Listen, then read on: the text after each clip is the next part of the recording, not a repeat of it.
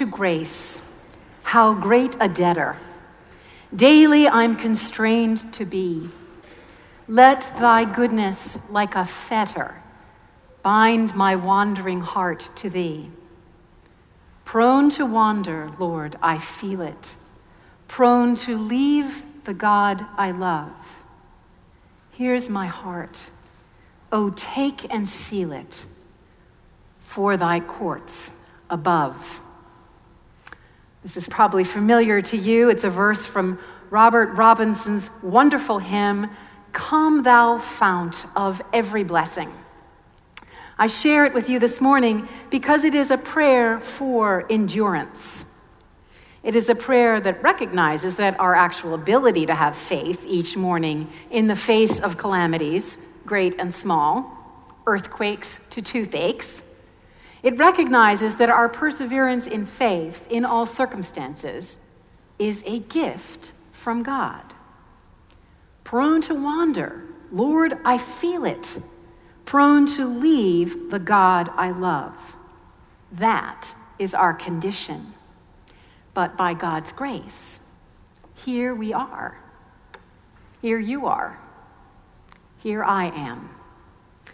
This prayer is relevant this morning because after Jesus gives a rather terrifying picture of the future of his little band of disciples, they'll be arrested, persecuted, handed over to prison, betrayed by family, and even put to death. He says that by their endurance, they will save their souls. And that statement was not just an encouragement. It was, in fact, Jesus' own prayer for them. We hear an extended version of it in the Gospel of John, when Jesus is not only praying for those disciples right in front of him, he's actually praying for all those that will follow, which includes you and me. He says, you will be hated by all because of my name, but not a hair of your head will perish. Well, how can this be? How can they both be put to death and yet not lose a hair on their head? How are we to understand this passage with its troubling prophecies? And how are we to understand our role in what Jesus means by endurance? Let's spend a little time reading the passage more closely. You can look at it in your leaflet if that's helpful. In our text from Luke, there are 3 distinct time periods alluded to. The first time period is the destruction of the Jerusalem temple. Jesus, who is among other things a prophet, tells his disciples that the temple will be demolished. Not one stone will remain on top of another. If you go to Jerusalem, you will see that that prophecy absolutely took place. And it happened in 70 AD, quite catastrophically. We have a very descriptive account of it by a man named Josephus, who was a Jew who was participating in the rebellion that actually led to the Roman siege and destruction. Josephus was captured by the Romans and served in their army, and from that vantage point wrote a detailed narrative. It's quite possible that by the time Luke wrote his gospel, the temple had, in fact, been destroyed in fulfillment of that prophecy that Jesus had given. So 70 AD is the first time period alluded to. The second time frame is the time leading up to 70 AD. Jesus mentions that there will be wars, insurrections, earthquakes, and plagues. And Jesus is not so much giving a specific signpost as, when the earthquake happens then. He's more saying all the things that happen in this world will continue happening. Don't be thrown off by them. Just because you follow me does not mean that there will be no troubles in this life. And then the third time frame is the immediate future of the disciples. These men to whom he is speaking will be arrested and persecuted and in many cases put to death for their faith. This reality of Christian life throughout history may seem quite extreme for those of us who have grown up in the United States. But discomfort and danger on account of confessing faith in Jesus are very much a part of what the Bible describes as normal. After saying that they will encounter these hardships, that difficulty will be the norm, Jesus says that the context of their persecution will be an opportunity to bear witness and to endure. I want to pause here with this key concept of the importance of an opportunity to bear witness. Of course, Jesus also said, don't worry about preparing. You don't have to read your apologetics textbook for this moment. I'm going to give you the words for what you're going to say. Bearing witness means showing that something is true. And in the case of the gospel, it means to attest to what we know about Jesus, his life, his death, and his resurrection, and to affirm that this action on God's part has restored us, has brought us into eternal fellowship with God and one another. Bearing witness to that reality is a way we acknowledge God's goodness personally, which is in fact the highest purpose of our life. It is my purpose to tell you that while I was still living in the self-absorbed delusion that my intelligence and comfortable financial situation and good marriage and 2 children would suffice to keep me happy. But God interrupted that. God interrupted my self-satisfaction and revealed to me that none of these things were in fact the thing that would satisfy my deepest longing. In fact, each of these things, my desire for achievement, money, romance, and even children, were often the source of my greatest fears and anxieties. And by the way, I assume that that may be true for many of you here today.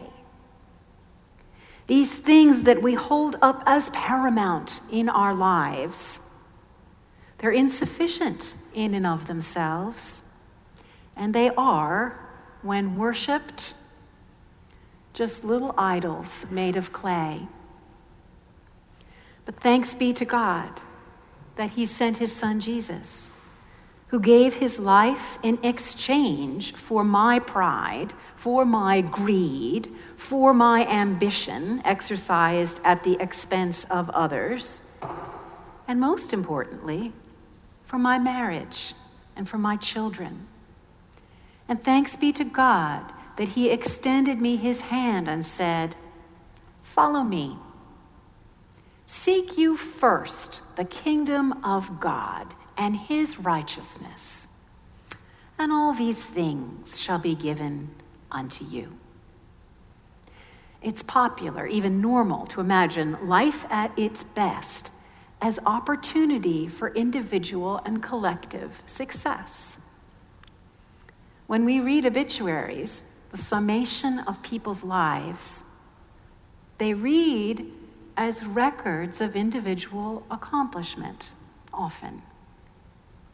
I remember back in the late 80s when Richard and I were visiting his grandmother in Philadelphia. She had cut out the obituary of Averell Harriman, Democratic statesman and banker, and gave it to Richard as inspiration for life. Not to diminish Mr. Harriman's distinguished career, but reading that obituary would not give a person any indication that God existed, much less that God is good, or that he sent the rain to fall on the just and the unjust, or that he created the splendor of the Alps, or that he loved the world so much that he sent his son, Jesus, who gave himself up to be crucified for the sins of the world, or that on the third day Jesus rose from the dead so that all who turn to him may have forgiveness and everlasting life. None of that could be perceived from the obituary. None of God's glory was borne witness to. Rather, the obituary was bearing witness to Mr. Harriman's many accomplishments, which the writer of that obituary assumed were the purpose of his life. But the Bible presents a very different purpose for our lives. The purpose of our lives is to give glory to God. Jesus sums it up nicely. Let your light so shine before others so that they may see your good works and give glory to your Father who is in heaven. Our purpose is to cause people to give glory to God. It is a relay position. The glory is not supposed to rest upon us. John Newton, the former slave trader who repented and became a priest, wrote this epitaph obituary for his own tomb. I quote, John Newton, clerk, once an infidel and libertine, a trader of slaves in Africa, was, by the rich mercy of our Lord and Savior Jesus Christ, preserved, restored, pardoned, and appointed to preach the faith he had long labored to destroy. He ministered near 16 years as curate and victor of Olney in Bucks and 28 as rector of these united parishes. I love that epitaph because it bears witness to God, even at the expense of John Newton. But that, of course, is the way we most honestly bear witness to God, by telling our own story of sins forgiven and brokenness healed through God, by telling of needs met, undeserved blessings poured out. Now, that's that defense Jesus says he'll give us. That story of God's work in our own life. And this brings us to this matter of endurance. What's the root of it? Now, I honestly cannot presume to speak personally of the kind of endurance that we know Christians have lived out under extreme persecution. I cannot even speak personally from having endured great sufferings of quite ordinary afflictions, like cancer or loss of a spouse. But I have heard the witness of those who have endured such things. Of course, there are famous accounts like Bonhoeffer's, but quite frankly, the testimonies that encourage me the most are from ordinary lives, like the ones that happen in these pews. I remember a conversation I had with Virginia Dillow, saint of God, at her kitchen table when she had been ravaged by cancer and was just a few weeks away from her death.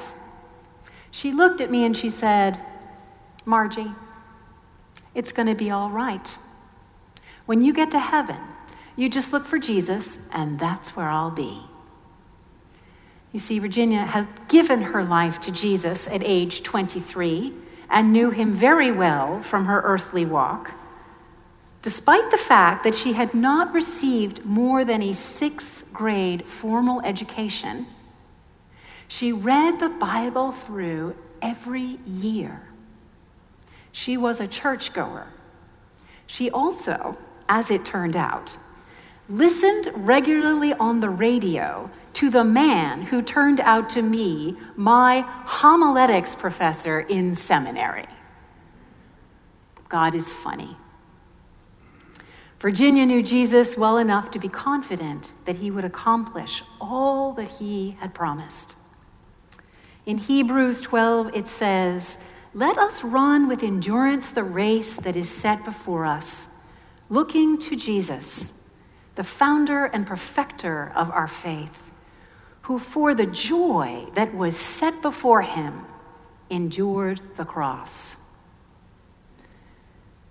Jesus doesn't promise us a life free of troubles or even free of suffering, but he does promise us his own tender companionship along the way and assures us that there is a feast in heaven prepared for you.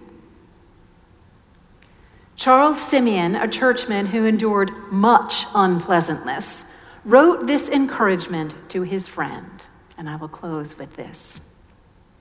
My dear brother, we must not mind a little suffering for Christ's sake.